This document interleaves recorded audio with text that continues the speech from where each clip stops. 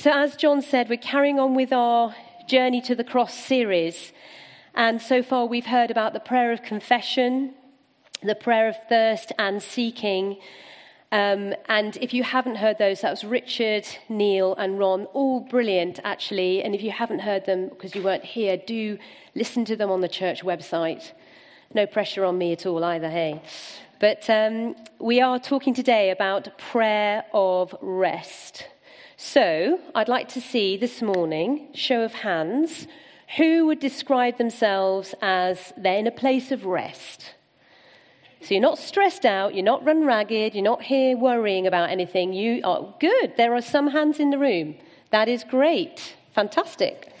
Brilliant. I have to say, coming to church for many is not very restful, is it? Depends. I can see you on the front row with a new baby. It depends what season you're in, doesn't it? Remember when I used to go to church with three boys under 5. Gosh, it was stressful, you know. One needs breastfeeding, the other one is hurtling, running for the stage, about to unplug the whole PA system, and the other one's going to take out some unsuspecting worshipper with a flag. I mean, it's just so stressful.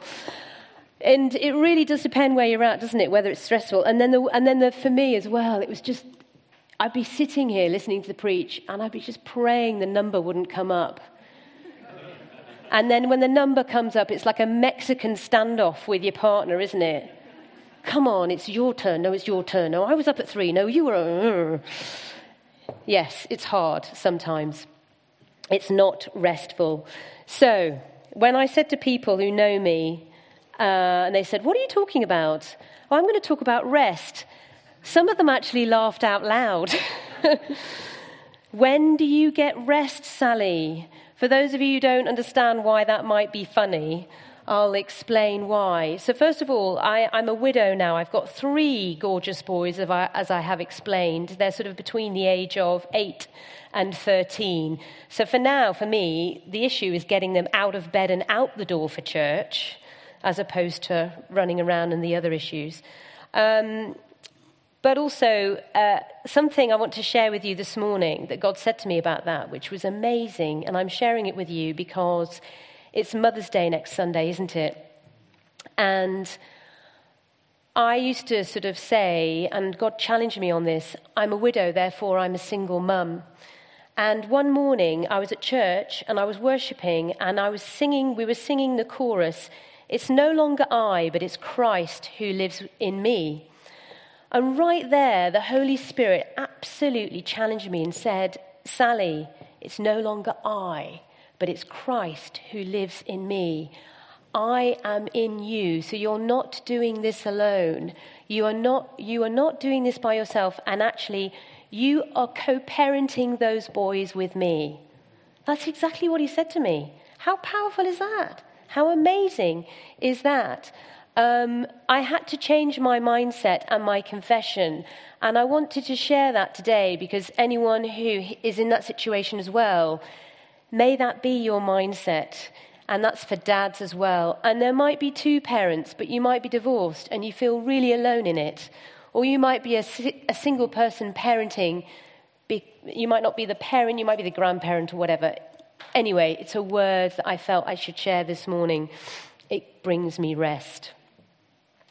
So when I talk and discuss life now, I sort of change my confession. And my life is busy, though. Obviously, I am co-parenting with Jesus, which sounds so super spiritual and weird, doesn't it?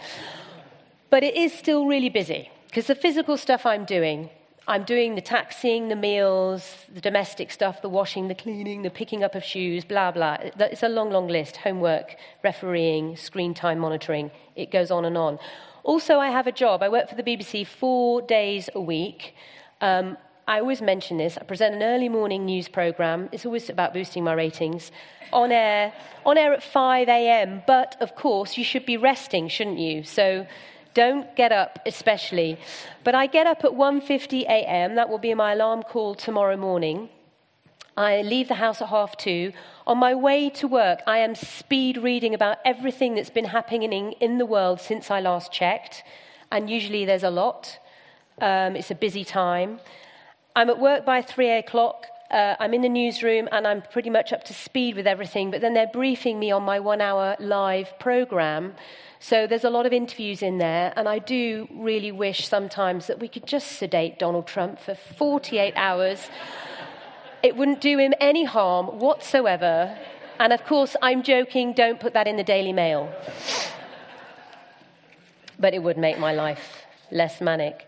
4 o'clock, makeup department, which actually I call sometimes prosthetics department, depending on cold sores, styes, whatever's going on, spots. It's a challenge. And then 5 to 5 in the studio, 1 hour of live television, which I present myself, and lots of interviews, and sometimes it's very unexpected stories, and some of them are quite grim, like what happened in New Zealand recently. So it's a busy old time, and then there's 3 more live programs that I present after that. And I leave the BBC about 10 a.m., usually, unless I have meetings, home by 11, walk the dog, which is my prayer and praise sort of walk, which I need. The dog needs it as well. We love that. Then I have a power nap, 1 hour, no more, sometimes less. And then between that power nap and picking up the children from school, it's really busy. I might be preparing for a preach on a Sunday morning. I might be doing a supermarket shop or getting my hair cut or seeing the dentist or having coffee with a friend. It's really busy. And then when I pick up the children, of course, anyone who's a parent knows what goes on then. It's a really hectic time. And I should, in theory, be in bed by 8:30 p.m. So that's why people who know me say, Sally, can you preach on rest? Yes, I can. I can and I will. So there isn't much room in there. And of course, with work at the moment, with Brexit, it's been absolutely relentless, I have to say. But just throw into that as well a very sick and unwell husband. And I cared for him. I was the main carer. And what that brings as well, anyone who's dealing with illness or cancer or anything like that, it doesn't care for your plans. And when you have to rush to A&E, you have to rush to A&E. Hospital appointments come at times that are totally inconvenient, and sometimes the place you need to go is a very long way away. So, how do you do it? That's what I'm asked all the time. How do you do it? And that is just me, isn't it? What about you? How busy is your life? How much are you cramming in? Is your life just a little bit too full? You might have very difficult stuff going on, big challenges. You might also be dealing with big pressure at work, at home, the challenge of ill health. One of the stories I covered recently at work was the jump in demand for self-help books in the UK. It's at record levels this year, because apparently we as a nation are experiencing a lot of stress. So if you're a publisher, the things you want to publish right now is how to sleep better, how to be fulfilled, how to deal with change, how to have a growth mindset, how to parent effectively. I mean, it just goes on and on, doesn't it? So today we're going to focus on the prayer of rest. I'm going to share with you how I do it. And if I do write a book about that one day, you don't need to buy it, because you're getting the upsum this morning. So first of all, what do we mean by rest? Well, we don't mean a holiday. I don't mean going out to play golf, time out from kids, putting your feet up, watching the rugby, spa day, although all of that's amazing. Yes, prioritize it. It's really important we do that and factor that kind of rest in. But the rest we're talking about is what it says when it talks about rest in the Bible. It means, are you in a place of peace? Is your soul at rest? Are you in a place where you're not worried by the troubles of this world? Are you not derailed by concern? So let's read Psalm 91, and I've chosen the New Living Translation because I really like this version. It's a very familiar psalm. Many of us know this one really well. So it says, "Those who live in the shelter of the Most High will find rest in the shadow of the Almighty. This I declare of the Lord. He alone is my refuge, my place of safety. He is my God, and I am trusting him. For he will rescue you from every trap and protect you from the fatal plague. He will shield you with his wings. He will shelter you with his feathers. His faithful promises are your armor and protection. Do not be afraid of the terrors of the night, nor fear the dangers of the day, nor dread the plague that stalks in darkness, nor the disaster that strikes at midday. Though 1,000 fall at your side, though 10,000 are dying around you, these evils will not touch you. But you will see it with your eyes. You will see how the wicked are punished. If you make the Lord your refuge, if you make the Most High your shelter, no evil will conquer you, no plague will come near your dwelling, for he orders his angels to protect you wherever you go. They will hold you with their hands to keep you from striking your foot on a stone. You will trample down lions and poisonous snakes. You will crush fierce lions and serpents under your feet. The Lord says, I will rescue those who love me. I will protect those who trust in my name. They will call on me, I will answer. I will be with them in trouble. I will rescue them and honor them. I will satisfy them with a long life and give them my salvation. It's a psalm that brings a lot of comfort, a lot of hope, a lot of warmth. But it's also a psalm that's a very tough read when your experience doesn't match. This is a psalm that I know pretty much off by heart. I used to speak it over my husband. I used to speak it into his body and into our home, hoping that Paul would live a long life with me on earth, actually, and not go to heaven sooner rather than later. But the cancer, he couldn't fight the battle physically anymore, and he did go to heaven at the age of 45. So how do we deal with this kind of psalm in the light of what we are experiencing? And what does it really tell us about rest? It's very triumphant, but also it's troubling. Triumphant in that it guarantees God will guard us. He'll be our guide no matter what's going on in our world. But troubling because we want what's said in that psalm to be literally true for us. We don't want to experience any of that stuff. So let's look at some of the keys in there. If we look at verse 1, those who live in the shelter of the Most High will find rest in the shadow of the Almighty. The NIV says, whoever dwells in the shelter of the Most High. So lives or dwells, meaning it's your home. It's a place of permanence. It's not somewhere you're going to pop in for a quick visit when you're feeling low. You need a quick fix answer to prayer, dash in, dash out. This psalm is addressed to those who make the Most High, so your God, your Father in heaven, the creator of all things, the mighty, incredible Savior and friend Jesus for us now. The psalm applies for those who live and dwell, take up residence in the shelter, in the presence of the Most High. It's a state of being in the intimacy of God's presence, secure communion with him, dwelling or living in the surrender of unceasing worship and prayer. Sounds amazing, doesn't it? And many of you might say, yeah, sounds great, but that's really unattainable in my world and very unrealistic. Well, let's carry on. Verse 2.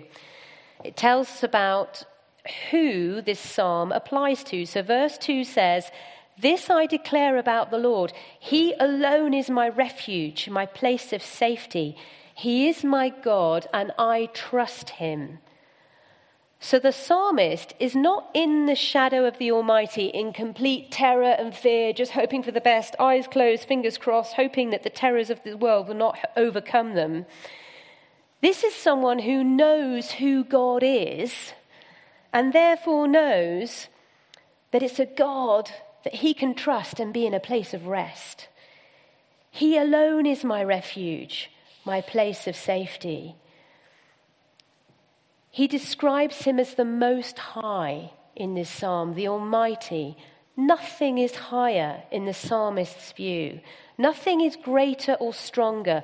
The psalmist is focusing on God in his greatness, his strength, the Almighty, powerful one. So he's not limiting God in his thinking. He really knows who God is in all his magnitude, his awesomeness and power. He says, he alone is my refuge, nothing else. He's confessing and declaring it is all about his God. And I was really challenged on this issue this week as I was preparing. Can I really say, hand on heart, that he alone is my refuge? And I was really challenged because this time last week, I really had very little voice whatsoever. I was really struggling to speak. And I was actually working with the youth at the King's Centre last Sunday. And I got hold of Richard Lodge and Heather Saunders to pray for me because my voice was going. I was full of cold. And of course, the weeks that's just gone was really critical for Brexit. It was a big story, and I was likely to be presenting from outside the Houses of Parliament again if we had meaningful vote number 3. Everything was to play for. But also on Wednesday afternoon, I was flying out to Stockholm because Thursday I was chairing and moderating a huge tech conference all day in Stockholm with over 1,000 delegates. And I'd been booked over a year before to do that. And, the BBC's Sally Bundock is, on all the marketing and all the ticketing and everything else, and people have paid to be there. And I was really worried about my voice and my health. And actually, I ended up cancelling work Monday, Tuesday, Wednesday at the BBC, which is fine. I'm not indispensable. There's plenty of people who can do what I do. But that was hard for me. And I was just praying and preparing for this conference. And also, I was preaching today 3 times. So I need my voice. And it really challenged me at that time. Actually, Sally, to what extent do you really trust in God alone? And to what extent do you actually rely on what you do?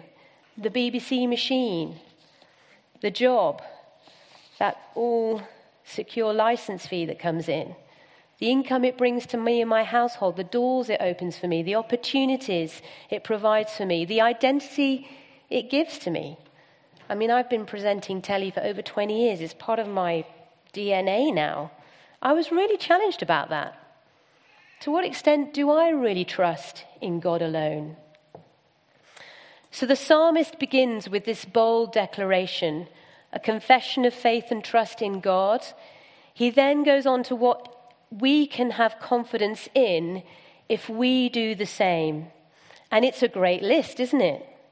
You'll be rescued from every trap, protected from deadly disease. He'll cover you with his feathers, and he'll shelter you with his wings. So this metaphor is saying God's protection will be like that of a mother bird who protects her young under her wings.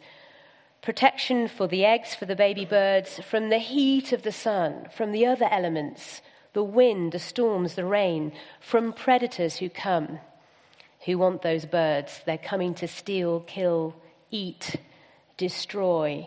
Instead, the mother bird, she stays right there. She endures it all to protect her young.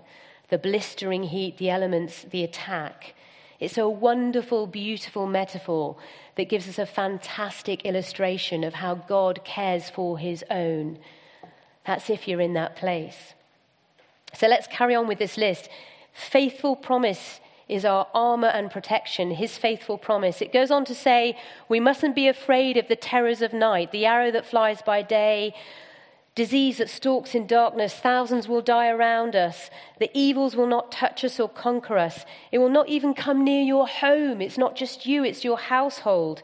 He will order his angels wherever you go. They'll lift you up in their hands so you won't even hurt your foot on a stone. In other words, you won't even stub your toe. You will trample lion, cobra, serpents under your feet.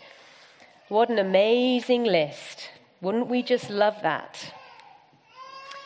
As I said before, it's really tough, isn't it, when that list is not what we're experiencing, when that literal list is not what we can say is going on in our world, and we are experiencing scary stuff at night, we are experiencing disease or whatever.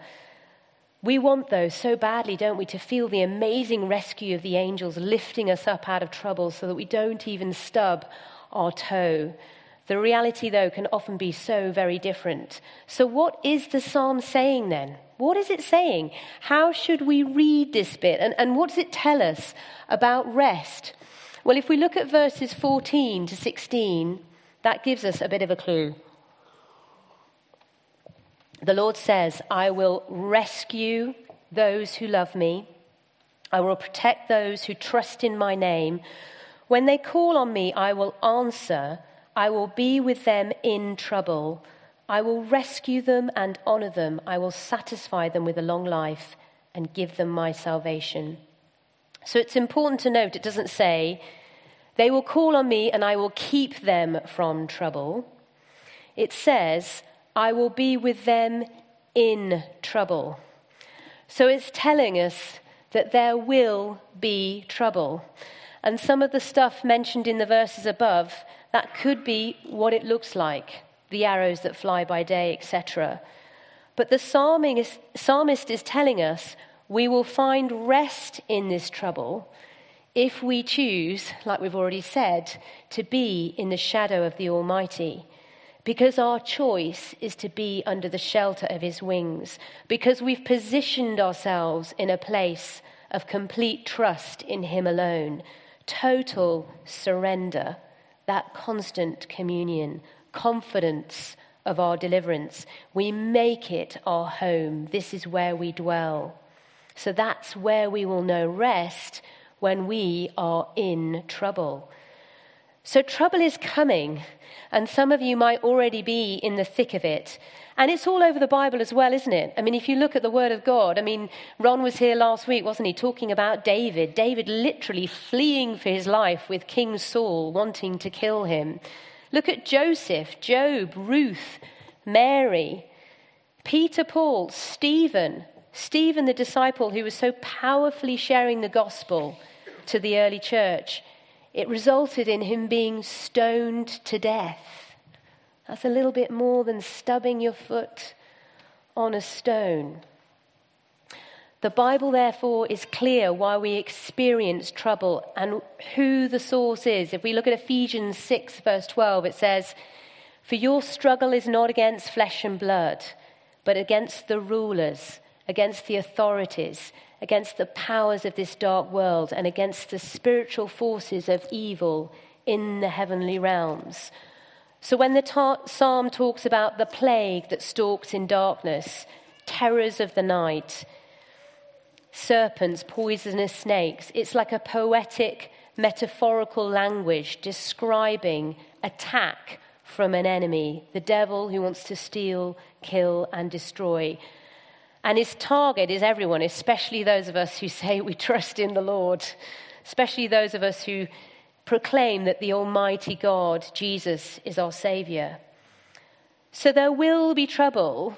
This will be our experience until Jesus returns or until we go to heaven ourselves. But the psalm tells us, despite that, we can know rest and we can know supernatural, incredible peace. As I read yesterday morning randomly on Facebook, but I don't believe it's random given what I was doing at the time. I was actually preparing for this. Just thought, I'll have a quick look at Facebook. Somebody put this on their page. Rest is a weapon given to us by God. The enemy hates it because he wants you stressed and occupied. So let's get practical. How do we do it? How do you do it, Sally? Well, something that Paul, the disciple, describes and wrote really blessed me and my husband when we were in the thick of dealing with cancer. So Paul wrote to the church in Colossae, probably a place that he never actually visited. And when he wrote this letter, he was actually in prison in Rome. Paul, a disciple who experienced a lot of trouble.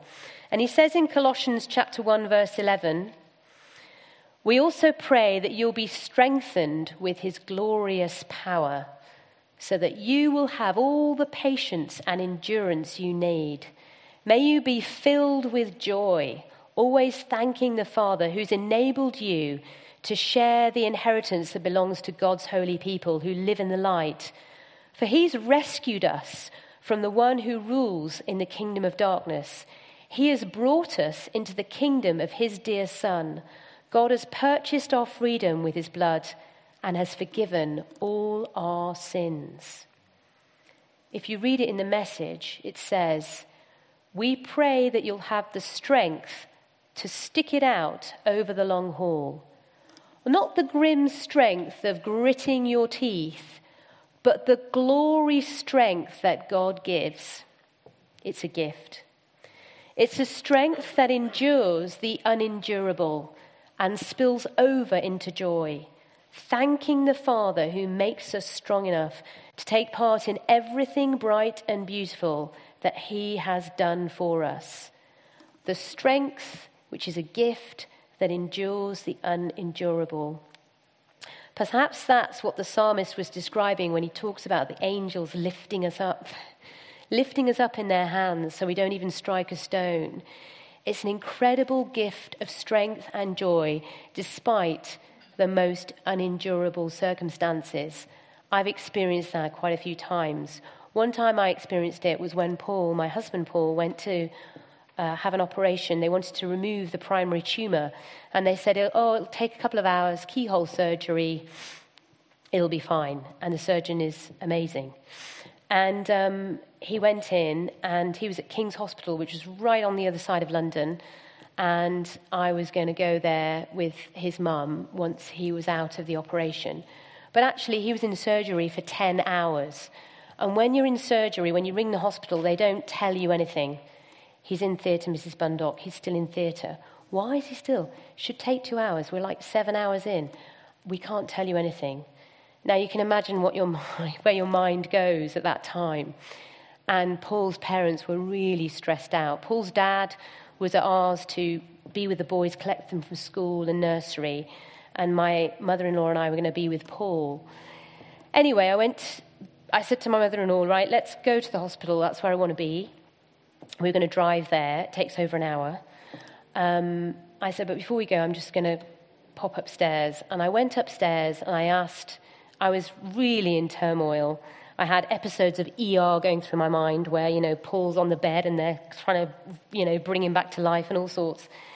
And I just asked God for his peace. And it was just like that description in Psalm 91. Unexplainable, just joy and peace. I was just lifted up like that description of the angels. It was like a wave hit me. It was a physical change of my being. I was in the place of rest. It had arrived. I went downstairs, grabbed my mother-in-law and said, right, let's go. And it was fine. And it took a long time because they opened him up and found a lot more than they were expecting, and they had a lot to figure out and work out. But that's just an example of what God is talking about, or what the psalmist is talking about in Psalm 91. So, when Paul, in Colossians, talks about Jesus, this is the bit that the psalmist couldn't write about at the time. But I believe Psalm 91 is looking ahead to the amazing inheritance we have with Jesus, the cross. Because of what happened there, no matter what trouble comes along, we can know rest. We can know the supernatural joy, the peace that passes all understanding. Because as it says in Colossians, as I've just read out, Jesus has done it. It is finished. As Paul puts it, he's rescued us from the one who rules in the kingdom of darkness. Death has lost its sting. And when it says at the end of Psalm 91, I will satisfy them with a long life and give them my salvation, that is our wonderful inheritance. Because like Jesus, like the mother bird that endures the danger, the pain, and possibly even death to protect her young, Jesus took the hit for us on the cross. Everything, all the shame, all the sin, everything. Like the mother bird sacrifices herself, he was the ultimate sacrifice on the cross for us all. God has purchased our freedom with his blood, the biggest price. This is the God that the psalmist says we can trust him. This is the Father who says, you can trust me. You can completely surrender to me. You can come under my shelter, under my wings, and truly know my rest. If you choose me, if you choose to be with me, in my presence, dwell there, make it your home, that's where you'll find me and my rest. He alone is my refuge, my place of safety. He is my God. I'm trusting in him. That's what the psalmist says. It was in that place of trust, it was under the shadow of his wings on that Sunday morning at church when I heard the still small voice that said, Sally, you're not doing this alone. You are co-parenting those gorgeous boys with me.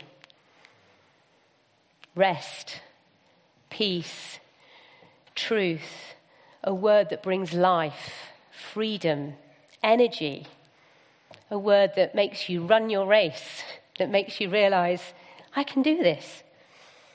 There are so many, many examples that I have, and I know you have, of his wonderful love and care, because I've chosen to be under the shelter of his wings, to be shielded by him and trust him. So when people say, Sally, how do you do it? That is my answer. It's the Psalm 91 lifestyle.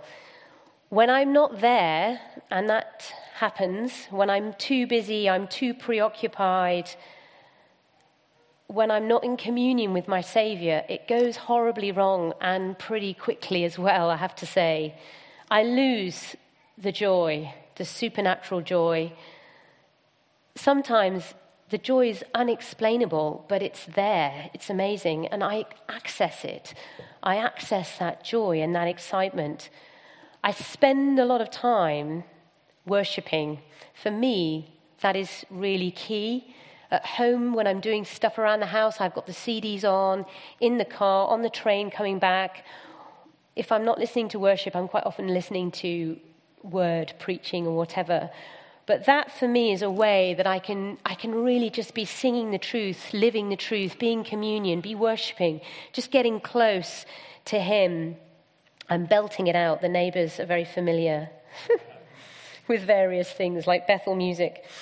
But when I'm not in that place, I know about it pretty quickly because my peace is gone and I start to worry about stuff. I start to think terrible things might happen. Fear creeps in. And, the world can start to seem like quite a grim place and things can be quite hard and tough. I actually start to drown sometimes. As I said earlier, the Bible says it's not good for man to be alone. So I choose not to be alone. I choose the Psalm 91 lifestyle. Romans 8, verse 28, again, it's one we all know so well. We know that in all things, everything, the good, the bad, the ugly, God works for the good of those who love him, who've been called according to his purpose. Sometimes it sounds like a complete cliche, but actually it's the truth. And if you're right in the middle of trouble, you can be in a place of rest and peace despite what's going on and know that actually God is working that trouble for your good, whatever it might be. I do say sometimes, Lord, this isn't good right now. This is hard. This is rubbish. This is not okay. But I know good is coming because of Romans 8:28. I'm not staying here. This is not my end destination. Good is on the way. And this trouble, whatever it is not going to derail me. It's not going to stress me out. It's not going to take my joy because I am under the shelter of his wings in the meantime. And that's true for my family as well. So sometimes we may not see it if we're in the middle of trouble, and we may not feel it, but we know what the word says, what the truth is. We know our God that we're trusting in alone. He's working it all together for good. So I'm just going to say, I hope you have a really, really good day today. A day of rest. It is yours for the taking because of Jesus.